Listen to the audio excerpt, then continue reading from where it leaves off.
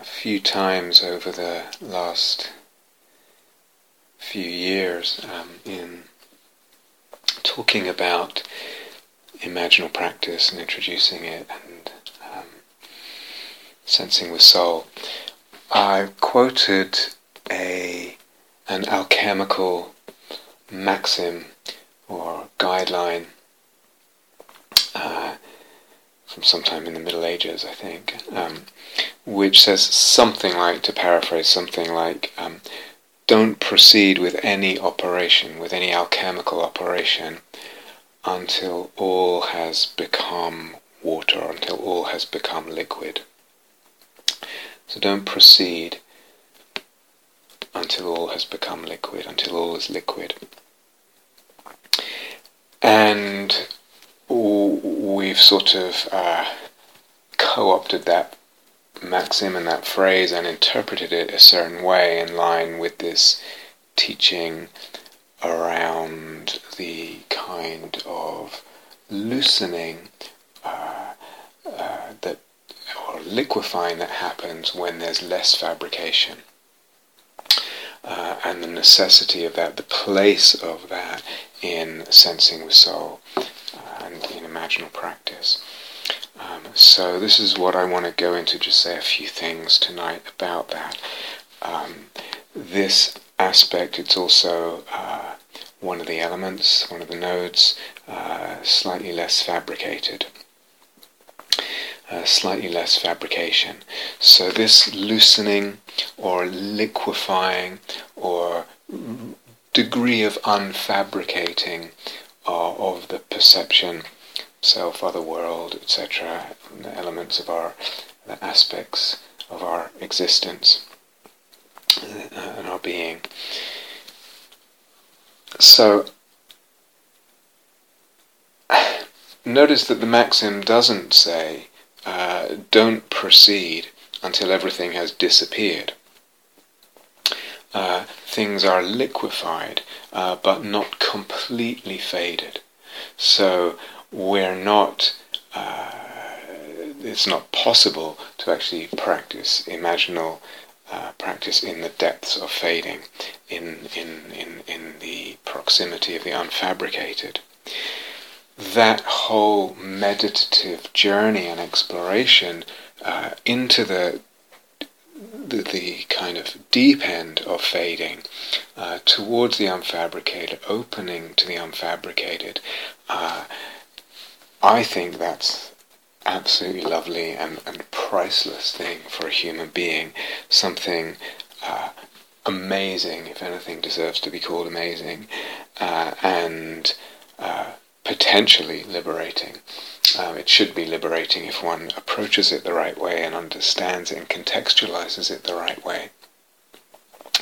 And sometimes it's liberating for people even if they don't fully understand it or have not arrived at it with a proper context.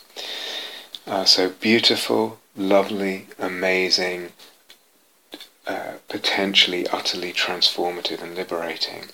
That depth of fading, really, when all perception disappears, self, others, world, subject, object, time, present moment, space, the whole show fades through less clinging, through the withdrawal of clinging. And that whole experience and the beauty of that, I think, is really important. When we come to practicing with sensing with soul, though, as I said, we can't, in those depths of fading and fabricating, there is no sensing. Certainly not in any usual sense.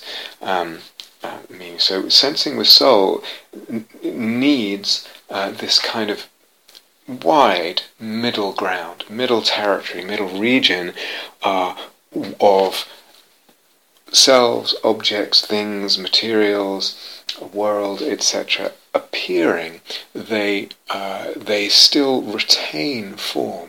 Form is part of the perception of this or that imaginal object, or that sensed with soul, etc. So some form is there. It's not going a dissolution of form through this fading. It's not going there. There's a range where form is retained, but there's a kind of looseness and to that form, a less reification. So the sensing the soul, the territory, a wide territory for sensing the soul practice, it operates in this where there's form, but it's loose and somewhat less fabricated. It's liquefied. It's malleable, rather than rigid and reified and entrenched and solidified in that sense. So there's a kind of dance as well between around reifying and non-reifying, but really probably more important for now is this region of form but liquid form, form but malleable form but unreified form. So that we've been talking about emotions and a little bit about self view and self-sense, and we'll come back to self-sense as the talks go on, hopefully. In order for powerful soul-making to happen with respect to emotion, with respect to image, with respect to dukkha, with respect to a self-sense, with respect to eros and the sense of eros, it needs to retain some form of emotion, image, self, eros, dukkha, whatever it is. We're not completely dissolving those. And in that retaining of the form, but liquid, malleable, unreified form, that's the region of like quicksilver in alchemy, like mercury, like it's liquefied. It can take on different shapes, or like molten gold, or whatever. So this is what we're really interested in, and tonight I want to talk about the place of that unfabricating and loosening and liquefying, and also the practices of emptiness with regard to that. If we talk about practicing with emptiness, or emptiness practices, and understanding emptiness, fathoming what that really means, and the fullness and the radicality and the comprehensiveness and depths of what that means, I think it's a journey. It's something very profound, subtle, complex, really at the edge of what conception can articulate, and then going beyond that edge. And that journey of exploration in practice and understanding, to me, takes time. Like any journey, it takes time. So it's, generally speaking, I mean, maybe there are some people that just kind of get the whole thing in one go. I've never met anyone like that. I've met people who think they have, but when I hear them speak or I read what they've written about emptiness, it seems to me to be missing either some depth or some comprehensiveness, or both. So for me, it's something, I'm saying this as a reminder to those of you who are interested in that journey into the depths of emptiness and the fullness and the radicality of what that means. It's really a journey, and it takes time, and takes work and play and willingness to experiment and all that. And that's interesting. Again, we're back to individuals and the variance between individuals with regard to so many different facets of what we're laying out and explaining, that, and with regard to emptiness too, because some people don't seem to have a need for any deep emptiness practice. They can work well with images. They have a sense of the imaginal middle way, of the theatre-like quality of them being neither real nor not real, etc. And for sensing the soul and imaginal practice, they don't seem to need emptiness. So I would definitely acknowledge that possibility. Not everyone needs emptiness. I think I haven't kind of put the full stop on that conclusion yet, but I think that may be a possibility. I haven't put the conclusion for myself on that possibility. So some people, either because they just have a kind of artistic temperament, or because they've read a lot of kind of modern philosophy, etc., about ontology and epistemology and cultural contingency and all kinds of things, and that philosophy has not just been a kind of bookish, superficial mouthing of whatever's trendy at the moment in academic circles, etc., but it's actually gone deep, it's permeated, or as I said, they have this kind of artistic, poetic sensibility that's accessible to them, that's part of the way they see things anyway, or for whatever other reason. Other people do, I think, need emptiness practice as part of what I want to say grounds sensing with soul and imaginal practice. Without it, there is too much tendency for reification.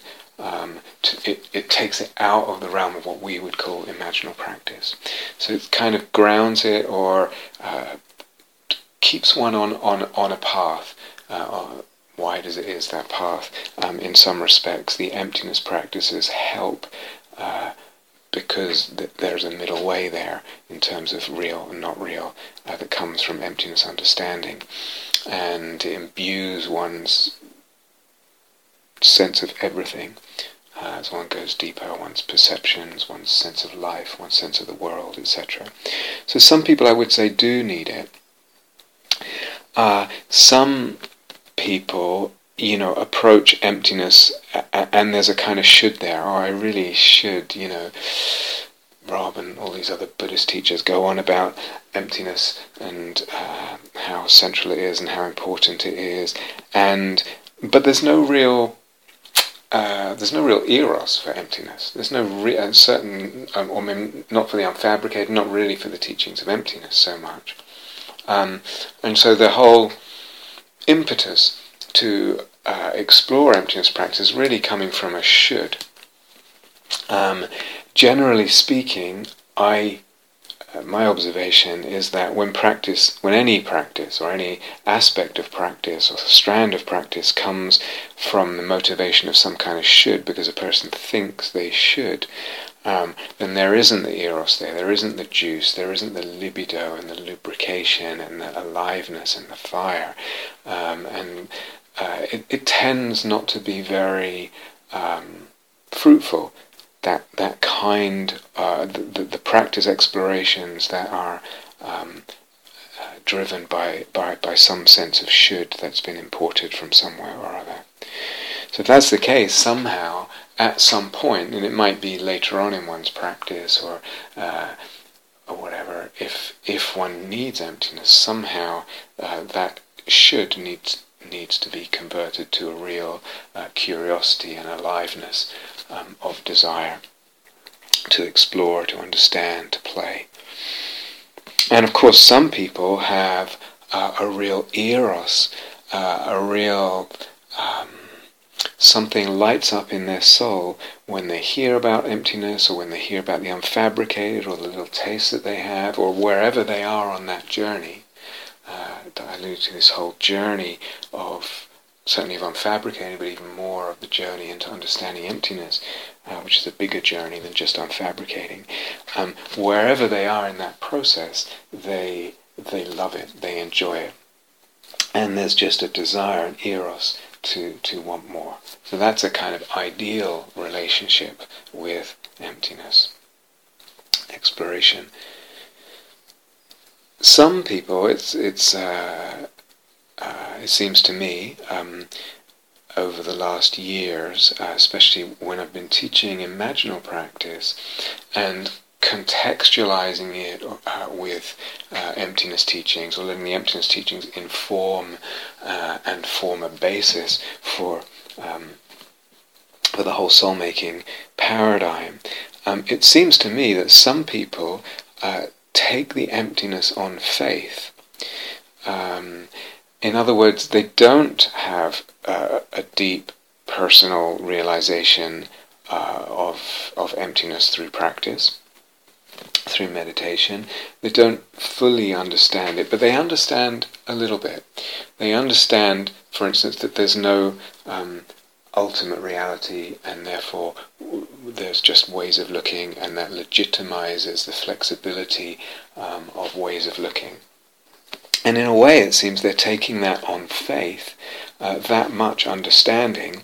They're taking it on faith from me or from another teacher, Catherine or whoever, and but it's enough, or it's enough for a certain range and depth and fertility of exploration of the imaginal.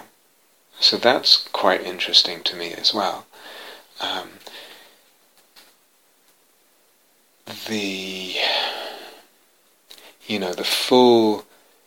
full shebang with emptiness and the unfabricated and all that, and out the other side of the unfabricated, it's really quite rare. I'd say unfortunately, but whatever, it's just how things are for different reasons at this time. But wherever one is, and this is one of the points I want to say, wherever one is, it can be really fruitful. Wherever one is in one's understanding or practice of emptiness, that's really one of the main points I want to make tonight.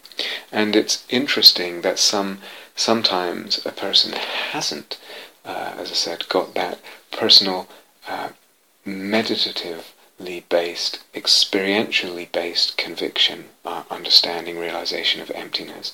But they've taken some understanding on board through faith in a teacher or a teaching, or just a resonance with a teacher, just like, I know that's right. And I think back to myself years ago, and I think I mentioned this in some talk or other, I had this intuitive trust in emptiness teachings, which I didn't understand, which had limited sense of experientially, etc. But something in me kind of banked on it, and then later explored practices and understandings more deeply to kind of fill out and add to that kind of intuitive faith in it. But this to me is interesting, that there can be something, an understanding absorbed on faith, and that forms some degree of a basis, a platform to engage soul-making practices. I will mention one thing here just about the strand of emptiness practices per se. It's not exactly what I want to talk about, but I'll say it anyway, because part of that journey, at least the way I would outline it, certainly, I think there's no way round this if you're wanting to experience and understand deep emptiness. The movement, as I said, towards the unfabricated, the movement of unfabricating at different degrees and ranges and depths, the movement towards more fading. And a person engaged in that direction of exploration and all the subtlety and beauty and rigor and enchantment of such a journey, that thread there of unfabricating, it's almost everyone. In fact, I don't know that I've encountered anyone who's taken that journey who doesn't at some point get tight or pushy trying to achieve more fading. So there's a certain degree of fading of perception, of body sense, self-sense, world sense, this or that, Vedana, whatever it is, all of that. And one feels like, oh, this is going great. Now, I've seen this much fading before, let's just push for some more. And so it becomes a kind of task to achieve more fading. And one can get quite tight around that, and one can actually feel that tightness and that pushiness in the practice. So this is very, very common, this trying to achieve more fading, and more fading than however much one has, and then, unless it's a totally unfabricated experience, and then getting tight around that, and stressed around that. So a couple of possibilities here, just to put them out. One is that one can check one's intention. Notice that that's happening right in the thick of practice, in the subtle, delicate surgery of that movement, and recognize it's going on, and actually just two possibilities. One is just slightly shift the intention, not so much to achieve this or that amount of fading, but the intention is a curiosity around dependent arising. I'm really curious about why there is this kind of appearance now, or this degree of fading, or this degree of solidity, substantiality now. What is it dependent on? Clinging. What does that mean? Clinging in the way I use the term is a very big word. It involves a lot at lots of different levels. But shifting the intention to curiosity about dependent arising takes some of the pressure of trying to achieve more fading. They're obviously connected as intentions, but an intention of curiosity is a lot less pushy, and it's less kind of got the driven goal of achieving more fading.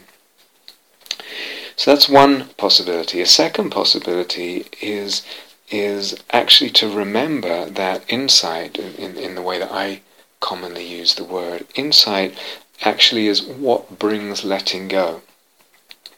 And in bringing letting go, so where there's insight, where there's an insight way of looking, where I'm looking at something with insight, sensing something with insight, with a degree of insight understanding, then it brings letting go. It should bring letting go. Often it will bring letting go right there and then as I'm sensing this thing with that insight way of looking. And because there's letting go, there's ease now. So that, again, the motivation, for example, for doing a practice like a welcoming practice, or relaxing clinging, or anatta, or regarding objects of perception as empty, or whatever, the second intention, apart from curiosity, can be actually ease. It should bring ease now, and so I'm practicing this with a intention for ease. So again, that shifts the intention out of the tightness or crampedness of clinging to the possibility of achieving more fading. So in that second one, even then the striving to achieve more fading is let go of, as it's perceived as a dis-ease. It's a kind of clinging, right? Another point in relation to this journey into the depths of unfabricating is not to worry if not everything fades. So yes, there's that possibility that all perception, every element of perception disappears, fades, gets unfabricated, is not fabricated at that time. But in a way, it's okay if, and it's quite common for, say, most of the body has gone, but everything's gone except my teeth, or whatever. And then what can happen in that, we say, oh, that's not faded yet, and then one's actually one gets pulled to focus on trying to get that thing, my teeth, or whatever it is, sounds, or a certain realm of sense perception. or a certain object doesn't fade. One gets pulled into an intention, a focus on trying to get that to fade, and that actually becomes a kind of obsession. Again, it's a clinging and aversion, and clinging and aversion, if we understand dependent arising deeply, are exactly what will fabricate that an object. So if I'm aversive to this object, essentially because I want it to fade, because I want complete fading, I want to get rid of that remaining thing, it's a kind of aversion, and that keeps fabricating the object, so actually it won't fade. Some partial fading, some only partial fading, can often be enough for a practitioner to intuit the universal truth of the insight regarding clinging and dependent arising and fabrication. In other words, yes, not everything fades, or that sense, the element, that the experiences in that sense door, or this object, or whatever it is, doesn't fade, but there's enough moving up and down of this spectrum of fabrication and experience, and understanding the relationship with clinging again in the broader sense, that at some point, up and down, and see it let go, everything fades more and more, even if it doesn't completely fade into a total experience of the unfabricated.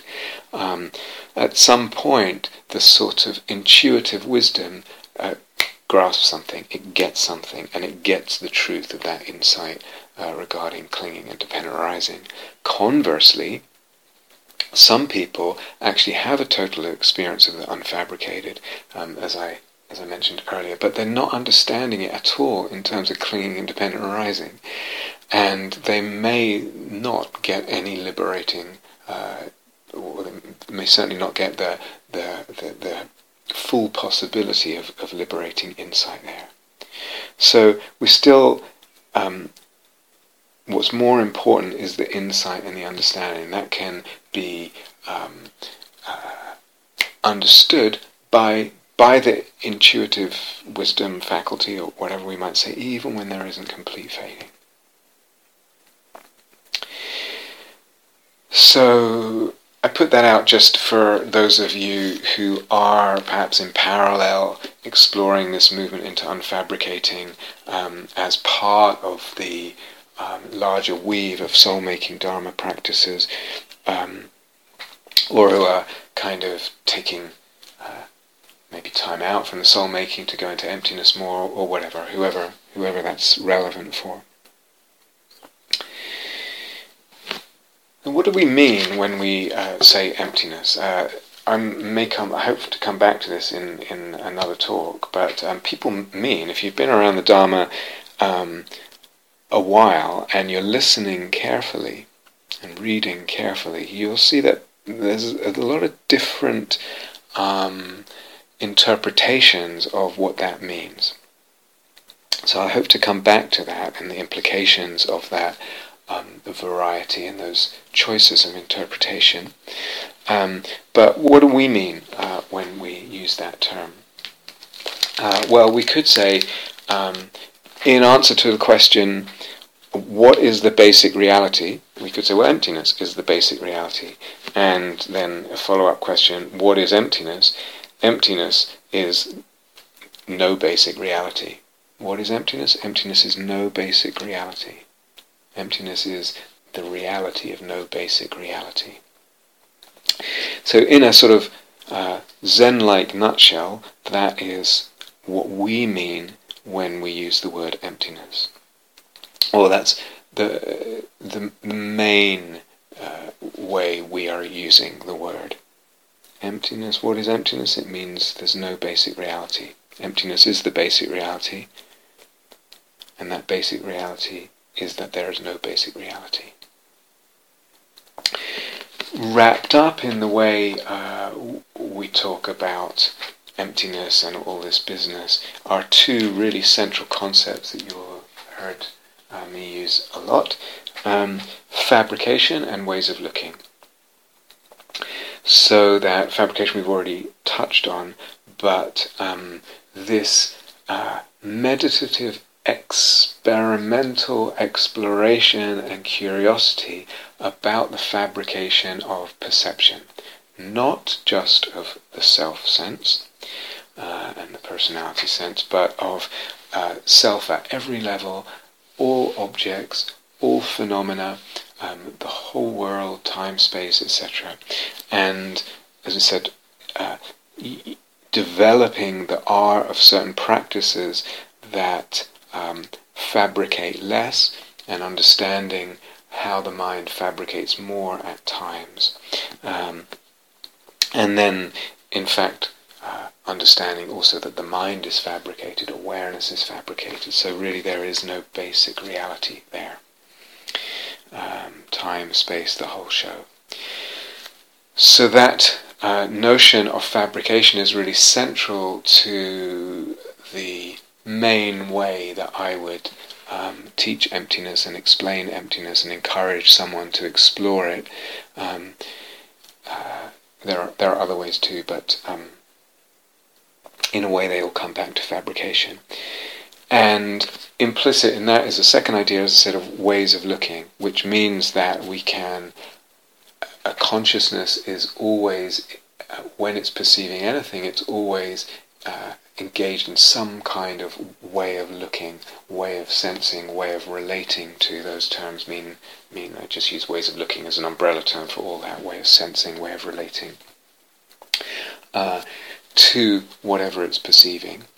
And through playing with different ways of looking, we discover that some ways of looking are more fabricating than others. They fabricate more dukkha, more self, more solidity, more subject, more object, more time, sense, etc., etc.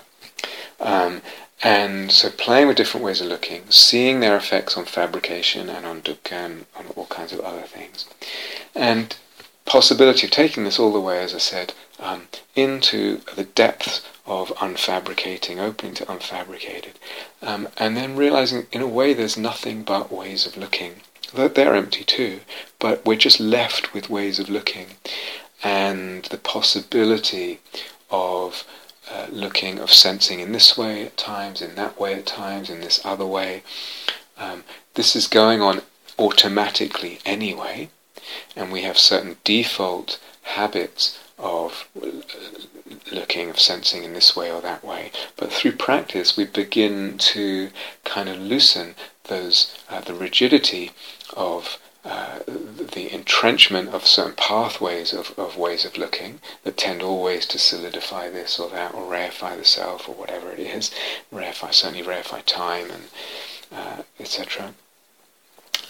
And all that gets loosened up, and we can begin to explore. There's this kind of way of looking that loosens things in this way and loosens dukkha and loosens self. There's these kinds of ways of looking that loosen self to a certain extent, but allows some skillful fabrication, etc., and the whole range there.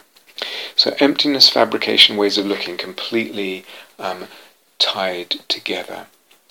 That there are only ways of looking, and that no way of looking reveals an ultimate truth to how a thing is an understanding of emptiness. That's what emptiness means. It's only ways of looking. No way of looking is the ultimate truth of this thing or that thing. Now again, in regard to the eros that might be involved in such an exploration, I think it's important that this whole idea of ways of looking, this logos really of ways of looking, the possibilities of ways of looking, that conceptual framework, it's important that it really comes alive. It itself, the logos, the idea of ways of looking, as I've just very briefly outlined and much more elsewhere, that idea of ways of looking needs to become imaginal. It needs to become poetic, beautiful, powerful. In other words, that discover possibility that's implicit in the whole idea of ways of looking, that the way of looking creates the appearance, shapes, informs, fabricates whatever appearance. The magic of things, the groundlessness, the sense of then the possibility of viewing oneself as an artist of perception, as a magician, as a sorcerer, etc. All this may be woven into kind of, in a way, falling in love with the whole idea of ways of looking. As opposed to, again, it sounding like some kind of abstract, yeah, sure, ways of looking, yeah, you can look at things different ways, or just some intellectual sort of philosophy. So we end up bowing to all that in some way, this whole idea of ways of looking and everything that's involved in it. It becomes imaginal in the sense that it becomes dimensionalized in the self, other world, the idea of ways of looking, the self that relates to ways of looking, and the world that it opens up. All of that becomes taken up by the soul-making dynamic, all the elements, the eros, psyche, logos. So the whole relationship or conception to that idea, it's not a kind of anti-libidinal or deflationary idea. It's not, oh, it doesn't matter, or it's just a way of looking, or whatever, as if we don't care. There's something very beautiful. And if one goes deeply enough into it, I think, again, this is important, if one goes deeply enough into it, that the whole idea and practice, when we've absorbed it in the heart of ways of looking, that whole conceptual framework and the exploration of it, opens us to a really profound mystery and sacredness about consciousness and the cosmos. So at one level it might seem, yes, we can have a way of looking that sees sacredness, or we can have a way of looking at another time that decides not to see sacredness, or doesn't see sacredness, or whatever. And that's true at a certain level. But as one goes deeper into this whole exploration of ways of looking, and that whole logos there, in practice, it reveals the mystery and the sacredness of the indissoluble entwinement of consciousness and cosmos, the poetry of that, the beauty of that. So in that sense, emptiness and ways of looking has everything to do with participation as well, which again is one of the elements. So there's a relationship there between the whole idea of participation, the mystery and depth of that concept, and also the whole teaching of ways of looking. So this is, I think, quite important. So, when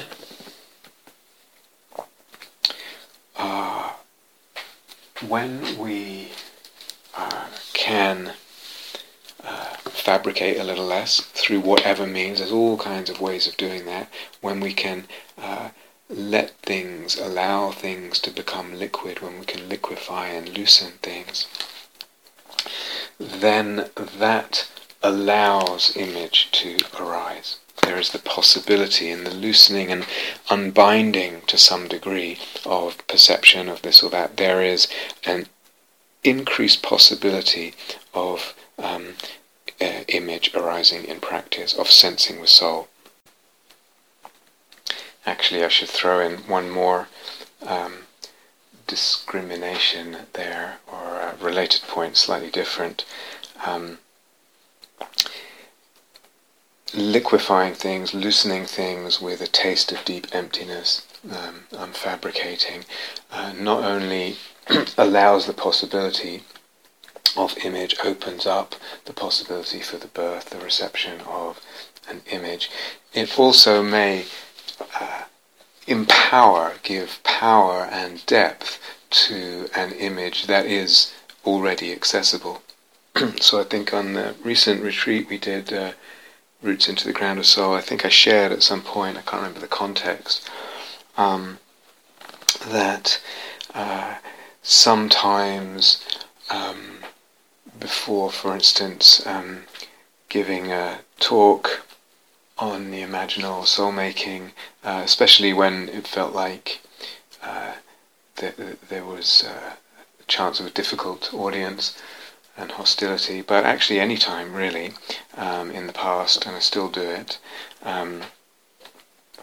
calling on the imaginal soul-making lineage, beings historical and angelic, if you like, of the past, of the present, of the future, imaginal beings, and calling on them for help, for support, recognizing myself as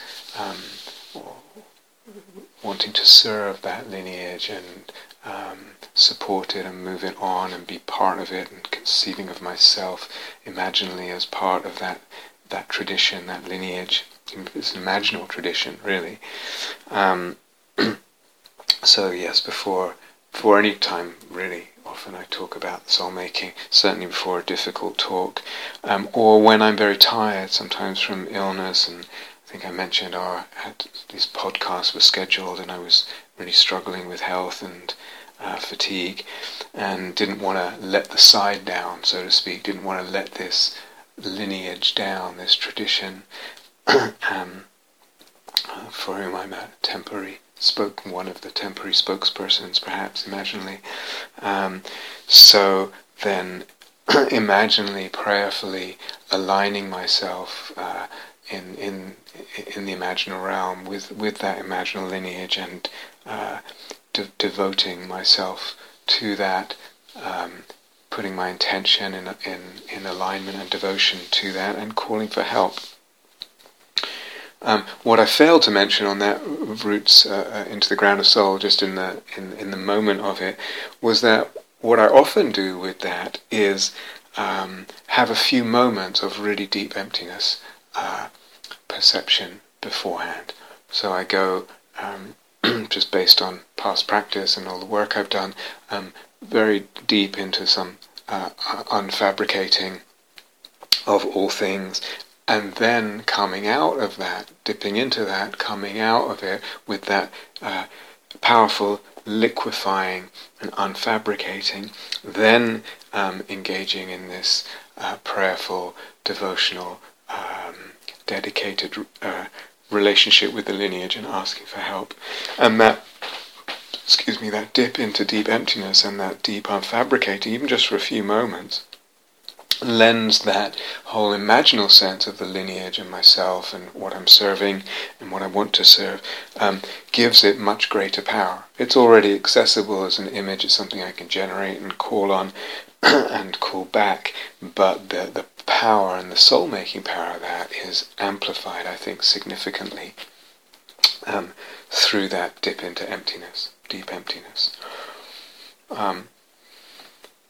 So yes, deep emptiness can empower images that are already there, already accessible, and it can also, the unfabricating, the loosening can support and open the possibility of an image appearing, coming, visiting, being received. And in regard to that latter possibility, we have to point something else out. As always, there's a mutual dependent origination. So yes, dependent on fabricating less and liquefying is the arising of image.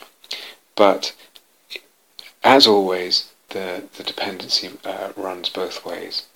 There's a mutual dependent origination, which means that when we sense with soul, when there's an imaginal perception, there is some degree of loosening, there is some degree of less fabrication.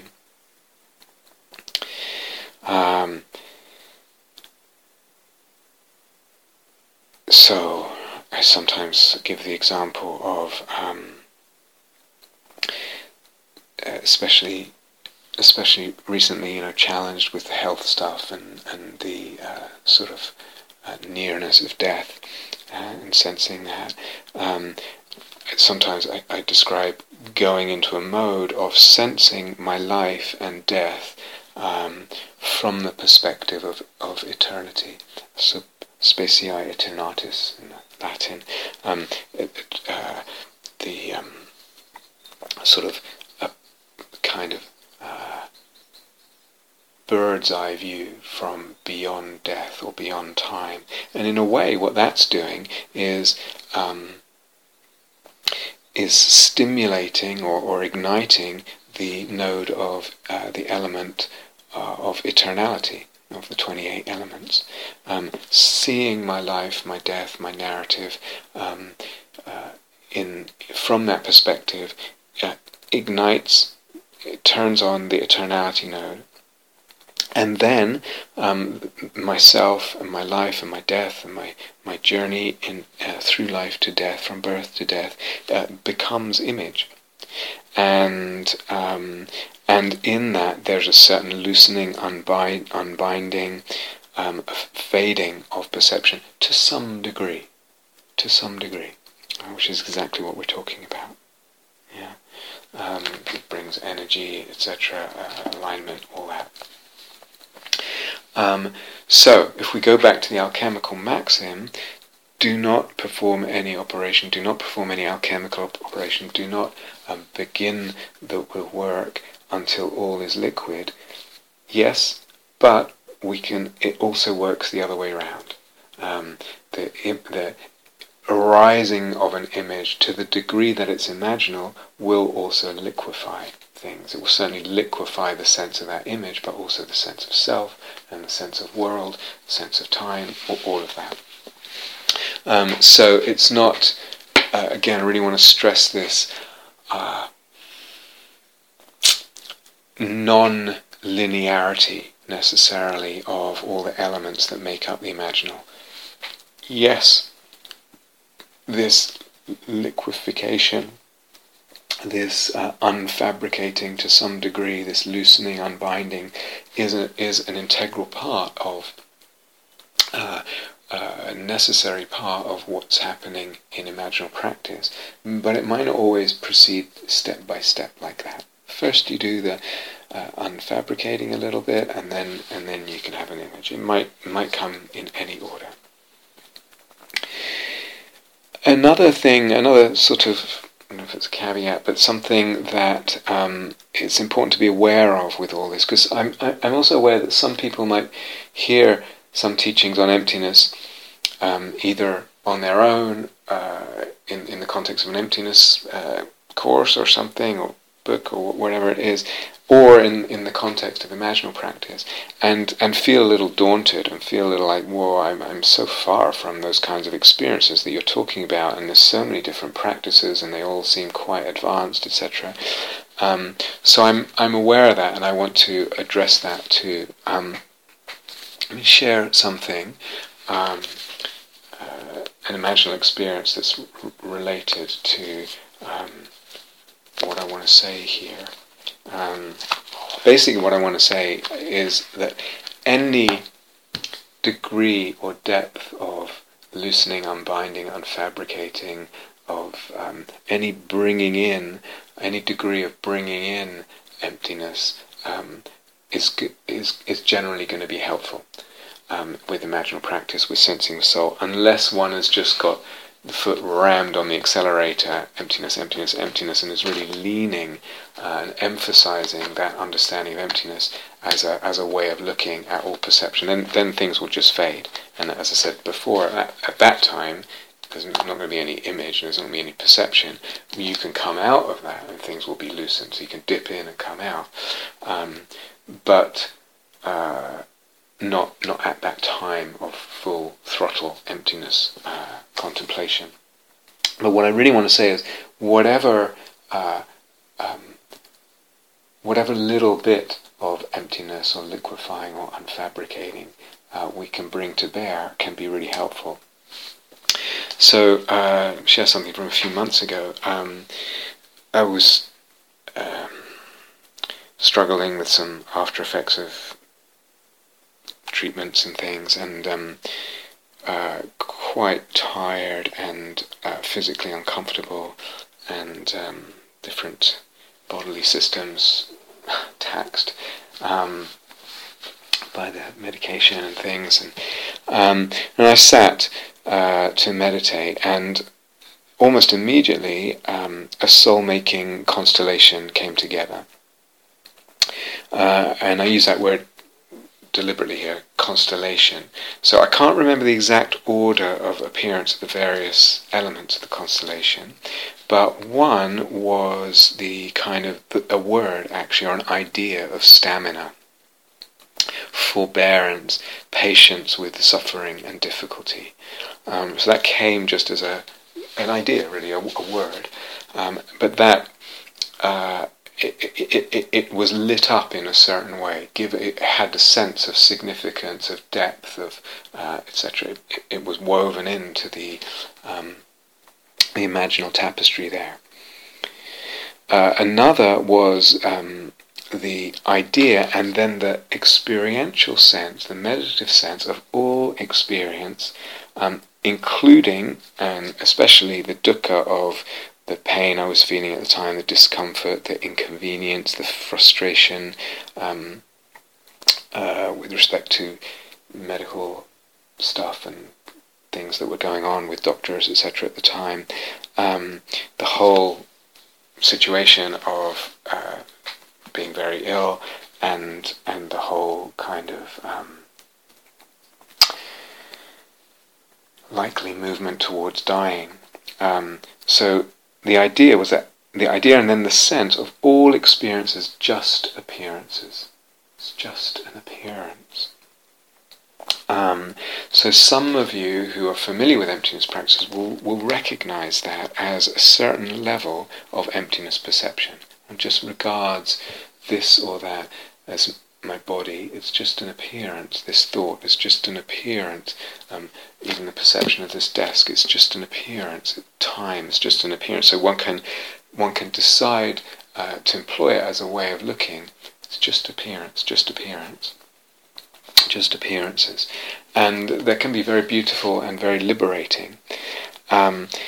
It's not the deepest level of emptiness perception.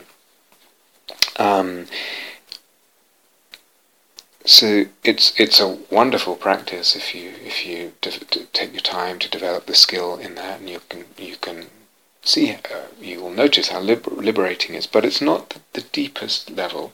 It's only a certain level of emptiness perception. It's one of a range of a whole range of practices. But in this case, it just came almost by itself. And it's something that I've practiced a lot of in the past. It's one of the practices I've done of that range. But it's not the deepest. It's only a certain level. But it was enough to change the relationship at that moment with the whole health predicament, with dying. And like all emptiness practices do, as I said earlier, it should release aversion. It should be a letting go. It should release clinging and aversion. And in so doing, it releases dukkha. And also then allowed a sense of stamina and the kind of ability to persevere with strength, with steadiness, with a sense of uprightness.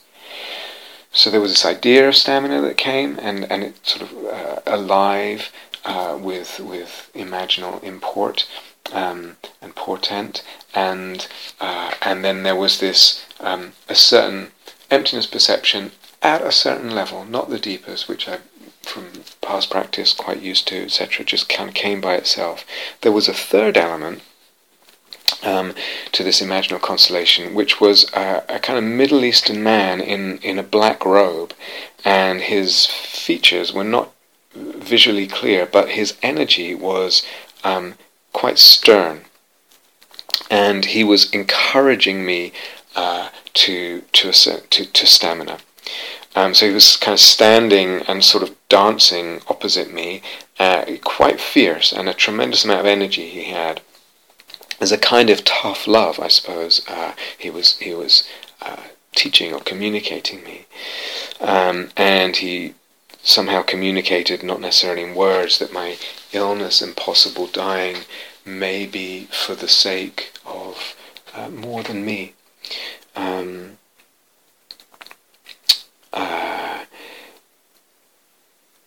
And I had certain associations with that with regard to the Sangha and things like that. That piece I checked out. I'm always a little bit cautious when things have, something in the imaginal practice has to do with self, and check it out, and it's like, yeah, it had the imaginal middle way. I wasn't reifying that as some kind of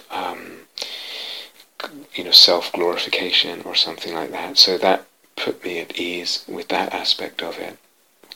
So these three aspects came together: the word stamina, the idea of stamina, the seeing the idea, and then the sense of all experiences just appearances, and then this Middle Eastern stern, fierce teacher, and what he was kind of communicating to me as he danced. And I felt better immediately, just very, very quickly. The body softened, the energy body opened, the energies opened and were kind of enveloped in a warm light, I felt. And I could feel that as potentially healing if I wanted to, so I sort of lingered there a little bit. So several points here. One is, by way of illustration, one is notice the complexity of some images, that they actually involve several elements in combination here. So I identified three in this case. Second, as I said, and this was the main point that I wanted to communicate right now, the use of emptiness perceptions and practices to loosen to loosen things, liquefy things, and to aid in that way the imaginal possibilities. Really important. So this just appearances, this attitude, way of looking, of regarding all experiences, especially the difficult ones, as just appearances, really, really an integral part of what opened up here, and of supporting that possibility of opening. But, and this is the point, they don't always have to be the deepest emptiness practices or perceptions one knows. So in this case, I've spent a lot of time exploring emptiness, and there are much deeper emptiness practices than this just appearance view. But it didn't have to be the deepest one.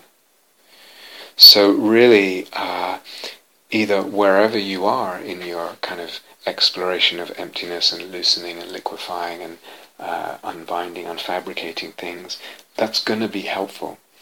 And if you've gone quite deep with these things, then anywhere along the range of what you've explored up to that point will be helpful. You don't always have to go to the deepest level of emptiness. I mean, that can be great and helpful too, but it's not always necessary. So that was the main point, but let's just say a couple of other things. So the facets of the imaginal constellation there, those three facets, affected and transformed each other. So they were in kind of mixed up, involved in each other, affecting each other.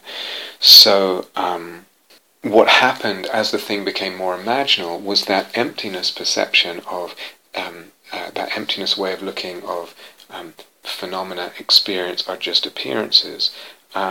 That also became more soul-making than it would be in a purely emptiness practice that wasn't imaginal and soul-making, because it was affected by, wrapped up in dialogue with, and informed by the other more imaginal elements that were going on. This idea of stamina and this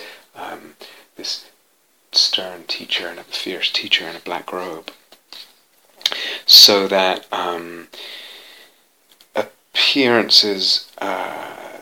appearances came to mean, just appearances, what the word appearances came to mean also gained range and dimensionality and depth and fullness and richness.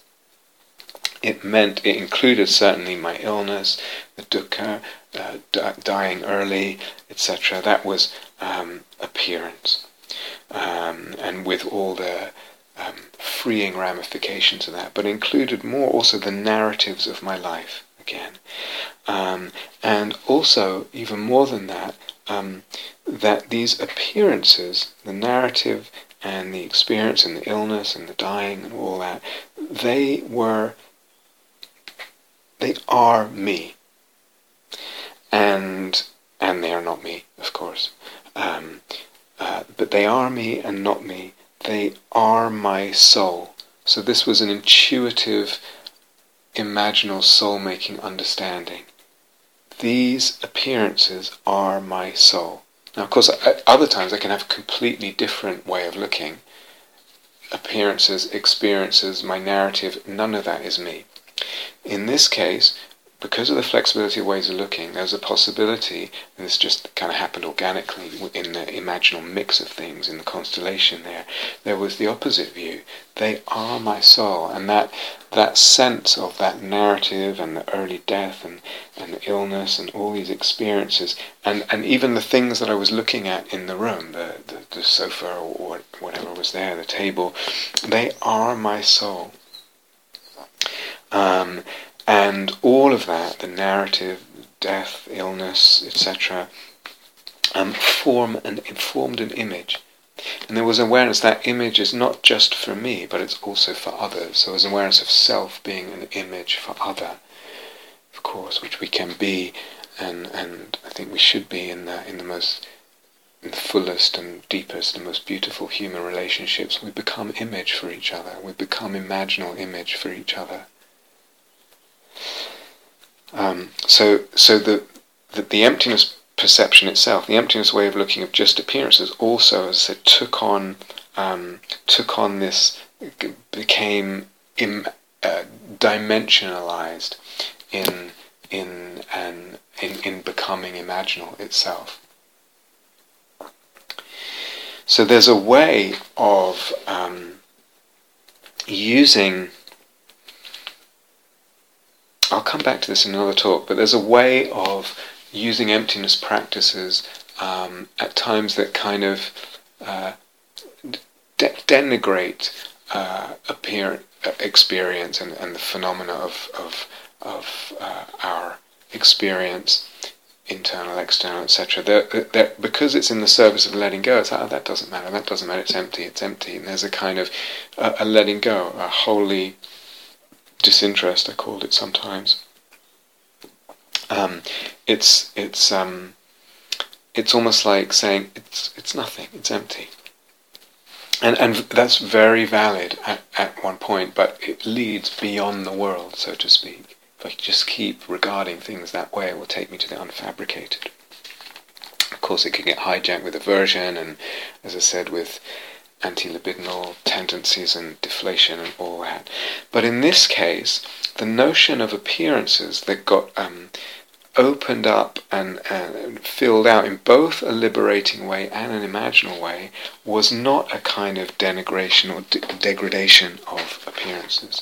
So I was reminded of a passage from Henri Corbin where he in his lifetime was accused of being a docetist.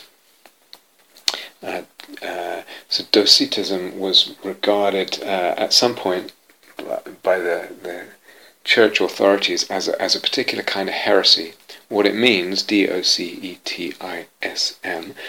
what it means is the view or the philosophy that Christ was not truly human, but was an appearance. And some of you will know parallels of that between certain teachings about Buddha nature, that actually the Buddhas that appear in the world are actually appearances. They're not,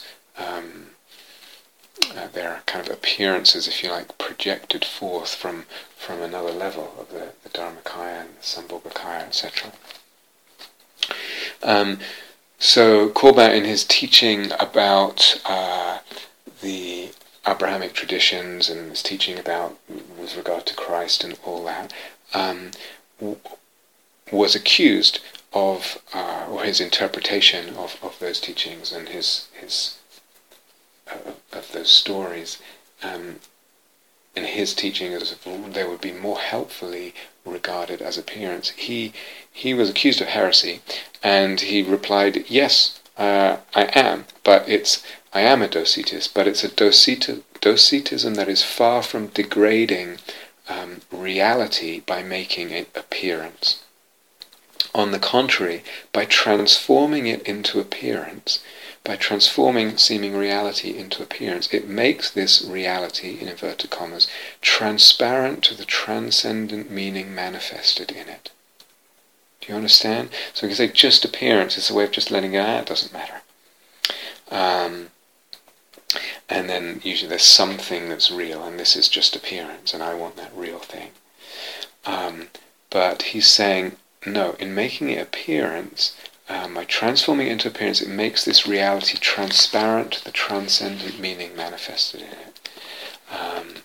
In other words, when we sense it that way, what it means to be an appearance, it means it's illuminated, it's translucent, it's transubstantiated into the theophany or angelic manifestation or radiation of divinity that it's perceived that way.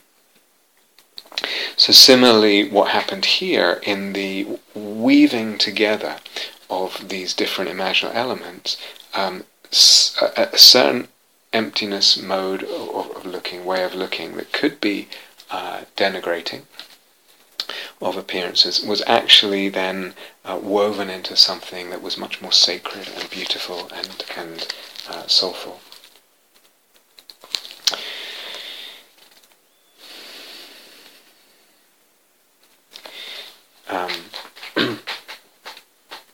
So let's see.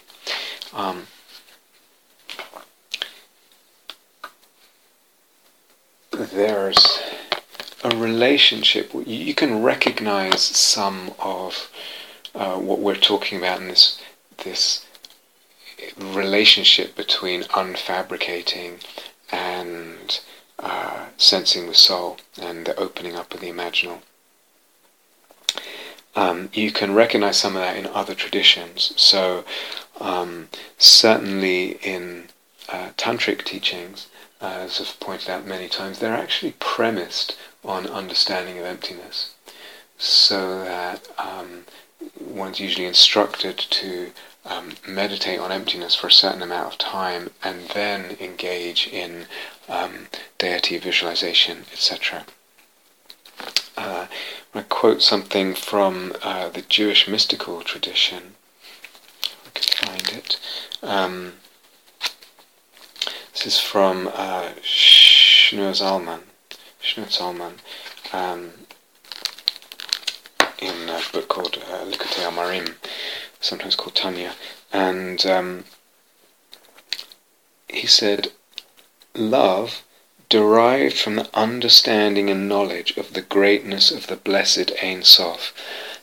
Ein Sof means literally without limit, but when you read the explanations of how that's used in the Jewish mystical traditions, the Kabbalistic traditions, it really means a kind of nothingness. So it's something akin to the unfabricated. So love derived from the understanding and knowledge, the understanding and experience of the greatness of the blessed Ein Sof, of the unfabricated, let's say, is called Real Tadalibal, which means heart's desire.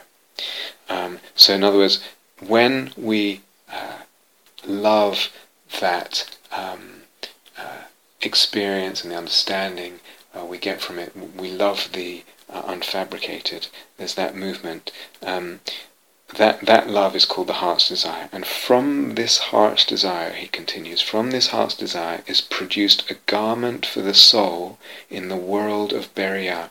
There's a lot of Hebrew technical terms here, but that world of Burbea is one of the sort of strata of many worlds. So this world of physical manifestation is just one world. There are other planes of existence. Burbea also means, the world of Burbea is the world of creation. So this love and desire, this heart's desire for the unfabricated, from that heart's desire, from that love, it has produced a garment for the soul in the world of creation, in the world, we could say, well, I'll put it into our language in a sec. So, in the world of Burbea, in the world of creation, which constitutes the higher Garden of Eden. So, here's a love derived from knowing the unfabricated, a heart's desire, and for the unfabricated, and for all that implies. And from that heart's desire is produced a garment for the soul in the world of creation. And that world of creation constitutes the higher Garden of Eden. So in our language we can talk about the heart's desire based on knowing Ein Sof means the eros based on knowing emptiness and the unfabricated. If we just translate terms, the eros based on knowing emptiness and unfabricated, that eros, as being eros, it will, if it's allowed to do what it does, it will impregnate and deepen, richen, complexify, expand, etc. the psyche and the logos and the whole sense of things, so that the energy body and the imaginal body and the whole world open up and become imaginal and become dimensionalized and become divinized. This garment for the soul in the higher Garden of Eden, in the Garden of Eden. You understand? So this love of emptiness, this knowing of emptiness and the unfabricated, that eros does something, based also on the experience of emptiness. It opens up the energy body. That energy body becomes a garment for the soul. The energy body experience, a garment for the soul in the Garden of Eden, in a world transformed, dimensionalized, divinized, eternalized, given meaningfulness, beauty, resplendent with all the elements of the imaginal. So that whole indispensable place for emptiness, unfabricating, and the love of that too, the eros for that too, and what it can open up. It has parallels in Buddhist tantric teachings, and also, in, as we just quoted, in certain Kabbalistic teachings from the Jewish tradition, and we can understand that in with our words. So I hope that makes sense. So emptiness is powerful. Going back to what I said earlier, people have different relationships with it, and different sort of degrees of desire and curiosity with regard to it, but it's powerful in terms of what it can deliver, certainly for our Dharma practice, for our lives, and definitely for imaginal practice. Also just lingering on tantric parallels, that some of you will have heard of Tumo, the practice of the inner fire, the inner heat that is sort of famous practice in among Tibetan yogis. So Lama Yeshe has written about it, and Geshe Kelsang and other people. You can find books about it. And in a way, what it involves is a sort of visualizing the channels of the energy body, and visualizing certain things happening in those channels, and in the central channel, the vertical channel of the body, of the energy body. And in a way, right, a byproduct of that practice is the generation of internal heat. The purpose of the practice is not so much to keep you warm in the snow, but the purpose is that in working with the channels of energy in this way, that a very deep perception of emptiness comes about. So rather than through some kind of analytic meditation or other playing with fabrication, one actually works with the energy body, and that delivers a deep understanding of emptiness. Again, mutual dependent arising, that things work both ways. So you will notice when you're contemplating emptiness, when you're engaging in emptiness practice and it's kind of working well, there is a alignment, harmonization of the energy body, just as there is when we do imaginal practice and an image is becoming imaginal. But this can go very deep. So when we have a deep moment of realizing emptiness, and it could just be a moment, you will feel something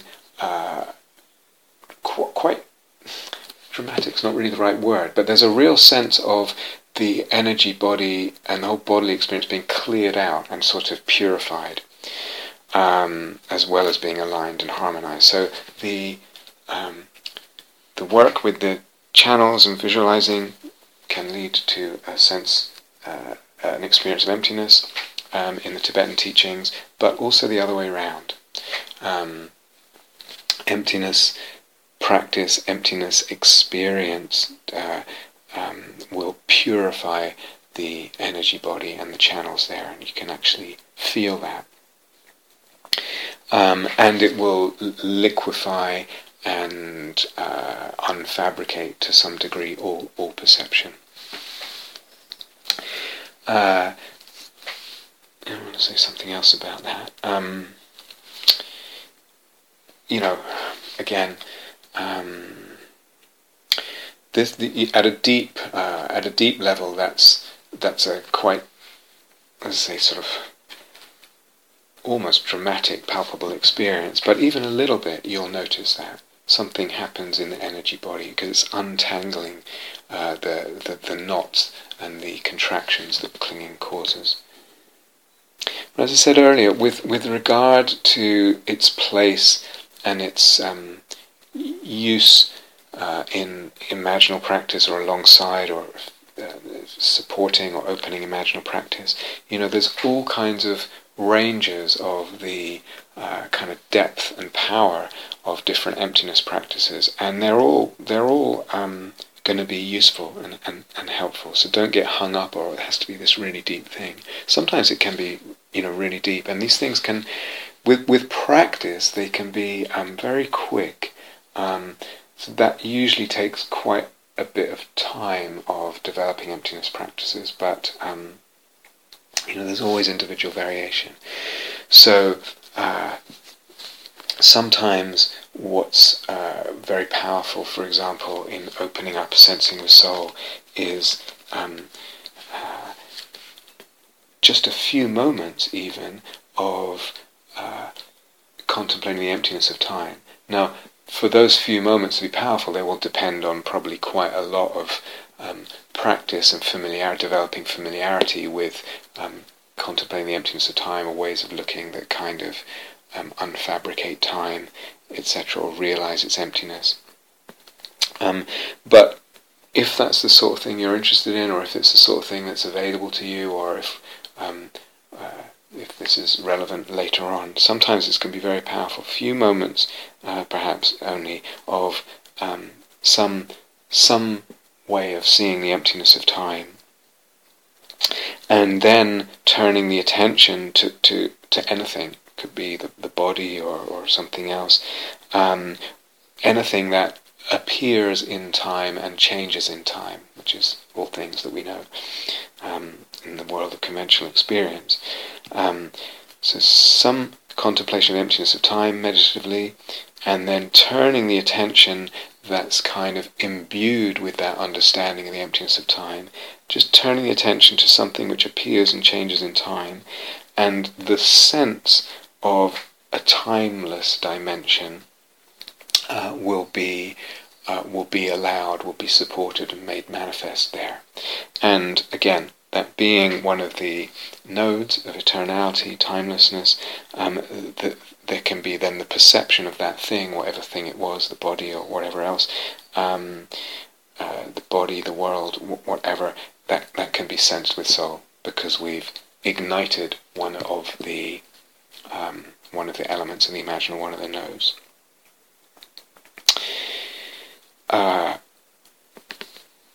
But as I say, things can, any kind of emptiness practice or any level, please don't get daunted or self-critical or despairing if you hear about practices that you haven't approached yet, or that seem a long way off for you. Mentioned, I think, in one of the talks already on the retreat, how just a little bit of anatta practice, of regarding something that we would usually identify with or take as me or mine, and of engaging a way of looking that regards it as not me, not mine, very lightly. A degree of that anatta practice can allow the self to become imaginal. The sense of self becomes an imaginal sense of self. Why? Because anatta practice is one of those unfabricating practices. When we regard things as not me, not mine, it's actually very, very powerful, potentially, it's really worth developing as a practice, if you're interested. So not the whole, again, not the accelerator, the gas pedal ram down full throttle, because that will just fade everything, and then you'd have to come out of that, and that still might be helpful. But just a degree of anatta, a little sort of light touch, liquefies things. Liquefies, in this case, the sense of self, and in a way, anatta practice is also stepping out of the normal self-sense. So the normal, habitual,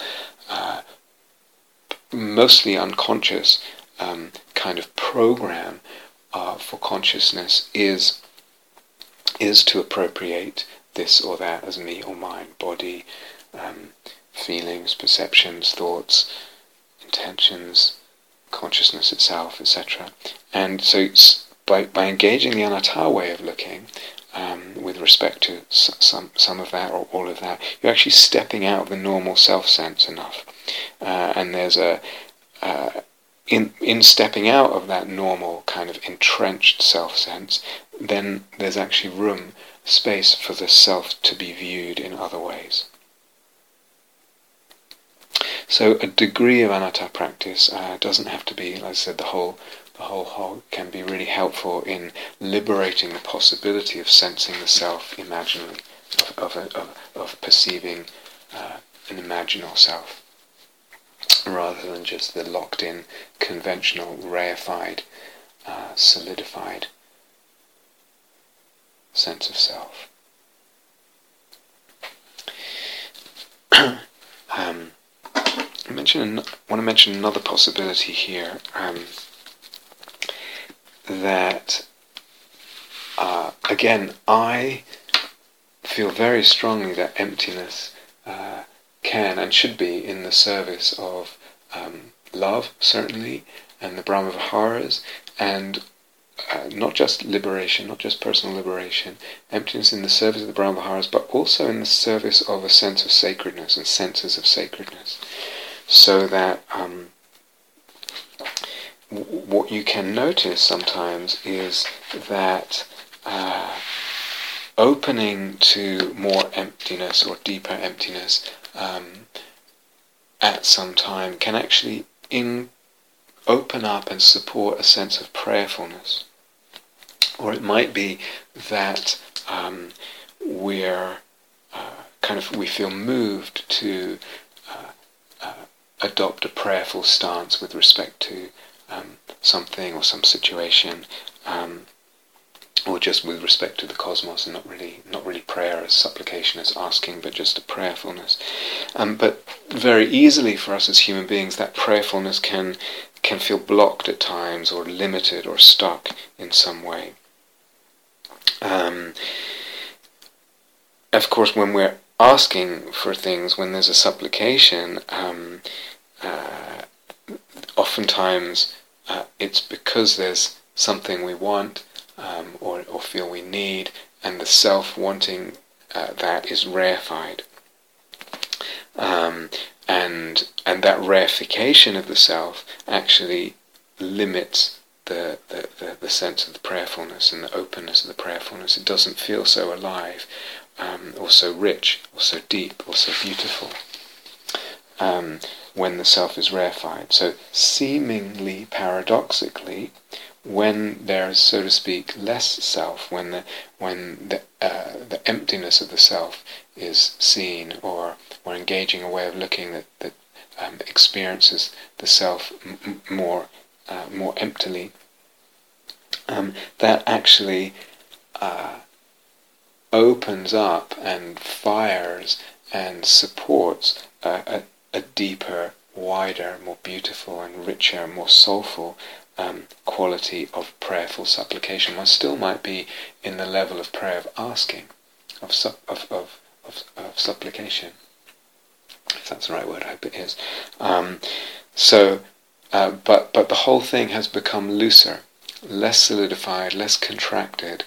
There's still a self that's praying in the asking sense. That's one level of prayer, but that self is kind of see-through. It's looser, just because it's seen as more empty.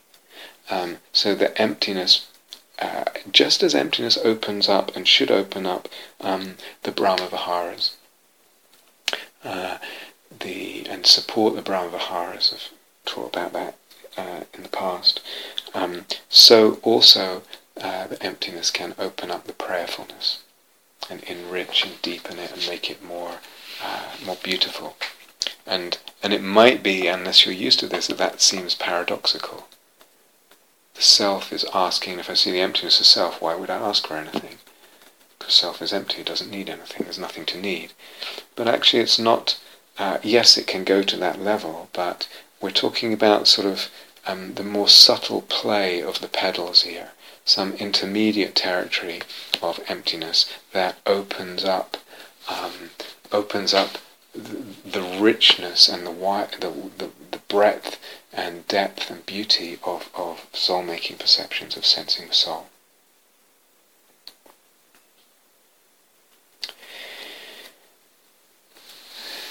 I'll just say one thing to finish tonight. We talk about the imaginal middle way, the theatre-like quality, neither real nor not real, being one of the elements of the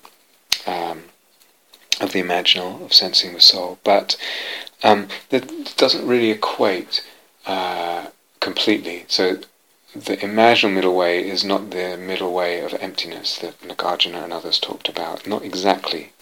So I want to come back to this later, but all things are empty, at least in my understanding of emptiness, and I think Nagarjuna's and other people, all things are empty.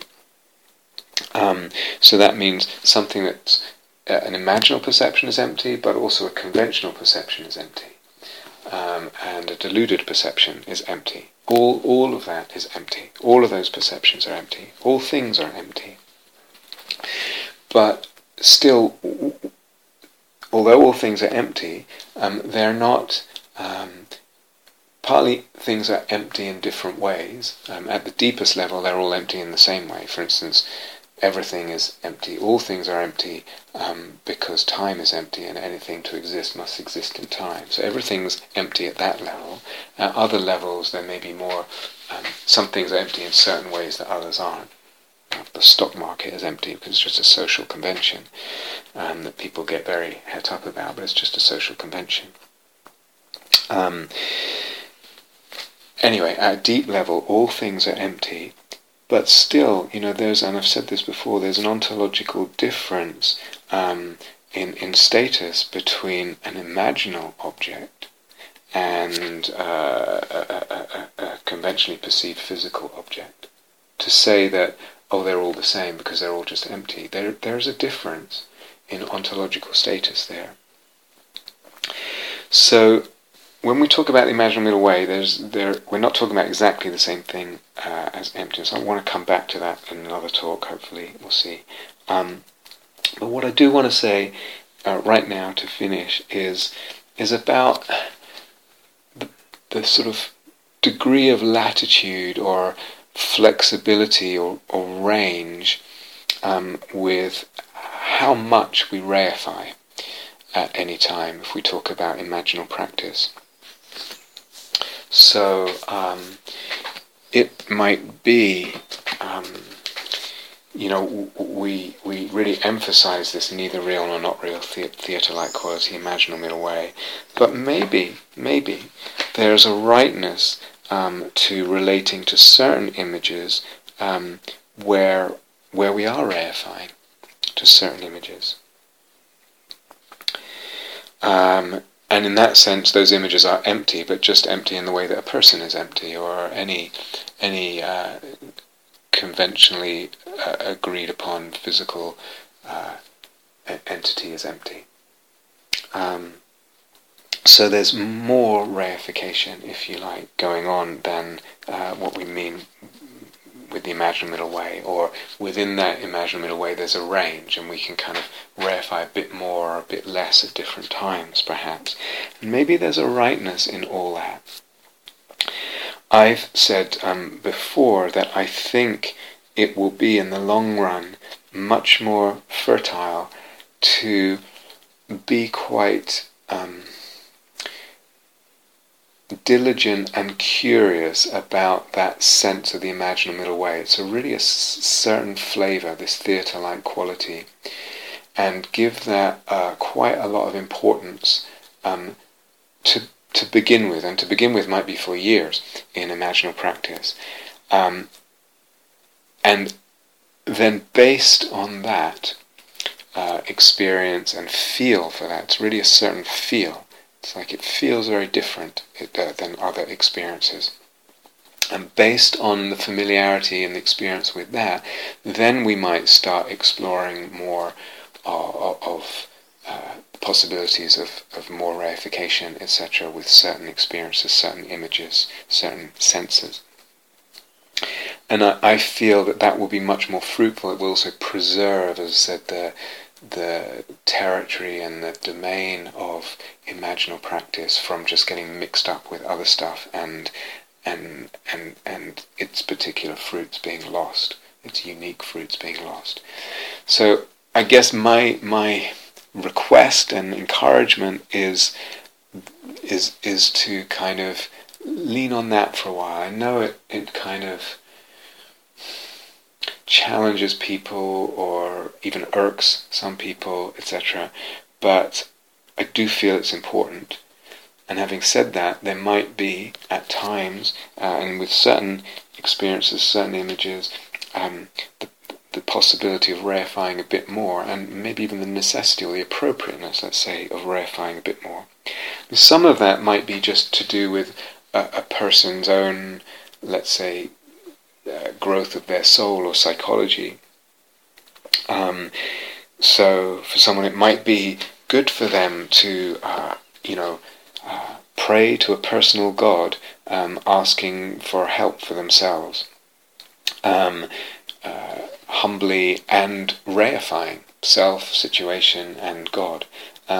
It might be that a person just jumps too easily to this non-reification, and there's not with it enough of a certain kind of traction in the being, in the psychology, in the soul, in the heart. So it might be for personal reasons, but it's a tricky one, in teaching. It's also emptiness middle way. It's really tricky, and it's something that really, in the journey of understanding and practicing with emptiness, it's something that I think refines itself and gets more and more subtle and more precise what it really means to say things neither exist or not exist. Things neither do exist nor don't exist. This emptiness middle way. It's really a part of the journey, and one sort of wobbles back and forth either side of that middle way as the understanding kind of hones in on what it really means intellectually, but also really intuitively and experientially. But similarly, with the imaginal middle way, it's a tricky teaching, it seems, for people. On the other hand, like I said, it might be to me, it just has a certain flavor, and I can tell when I'm working with someone, whether they're in that or not. And they recognize it if I point it out often, but not everyone. But if there's enough sensitivity and familiarity, it's palpable. You're in a different realm there when there's not the reification. So I think it's sometimes really palpably obvious, and it seems to be something that many people struggle with for different reasons. But I was talking with Catherine as well, and we realised that we don't want to kind of get attached to a position of non-reifying. There may be a kind of spectrum of reification in imaginal practice, which we are free to move along at any time, more or less, and maybe for different reasons at any time, that it's more right to reify, more appropriate, more helpful for whatever reason we have in mind. So it might be, as I said, something to do with a person's personal growth, something to do with the fullness of their being, or it might have to do more with the experience itself and the image itself. That there are whole categories of being that are not categories of experience that share a lot of aspects with imaginal experience, but they're not imaginal. We're talking about other things. We're talking about opening to different realms, as perceptions that are as real as anything else, as real as seeing my friend walking down the street or having a cup of tea or whatever. It may well be, my inclination is say there are all many kinds of realms of experience and being, and in those cases to adopt a non-reifying stance in the sense of the imaginal middle way may not be attuned or appropriate. So it's complex. It's really complex, and but it feels important to mention. There are, certainly I've heard accounts of, there's a whole realm of psychic phenomena, ESP, and all kinds of things, and shamanism, and energy perceptions, and aura perceptions, and all that, and that's all important and great, I think. Again, wanted to differentiate it from the imaginal. But I've also heard accounts of people near death. I don't mean actually near-death experience, I mean who are in the process of dying, reporting as they're on their deathbed or whatever, perceiving angels, perceiving other planes of beings, etc., knowing things about friends or relatives on the other side of the world without any communication, all kinds of stuff.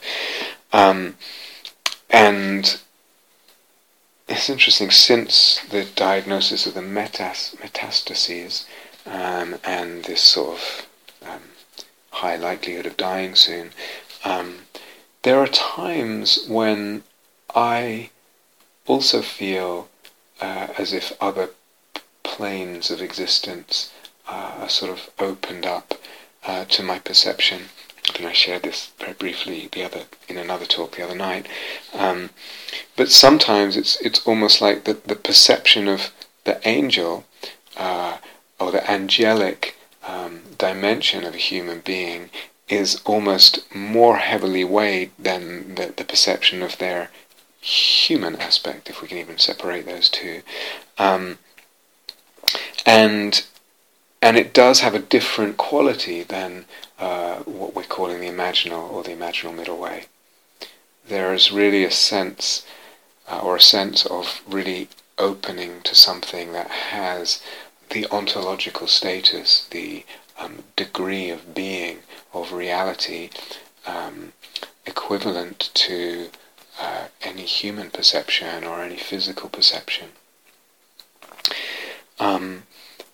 So I just want to mention that. It's a huge subject. I don't have it at all figured out. I don't know anyone that does, etc. But this business of the importance of the imaginal middle way, it's not quite the same as emptiness.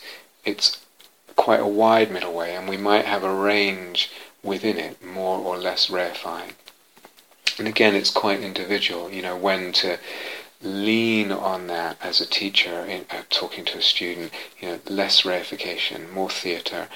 Can you notice that element? And when actually to lean on the more reification, even if it's imaginal, to sense, in a way, this sense of your soul may be more real. This imaginal sense of yourself, this imaginal sense of,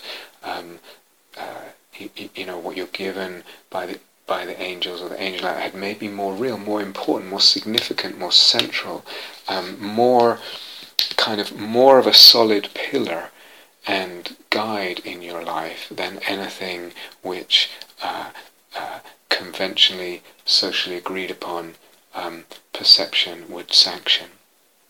So there's individual differences at different times, certainly in teaching, but also we get a feel for this for ourselves, and moving within that range of the imaginal middle way. And there might be a whole gamut of experiences that fall outside of the imaginal, and therefore the whole middle way thing, the imaginal middle way doesn't pertain to them so much as just an emptiness middle way pertains to them as it does to any object, physical or otherwise. So I just want to mention that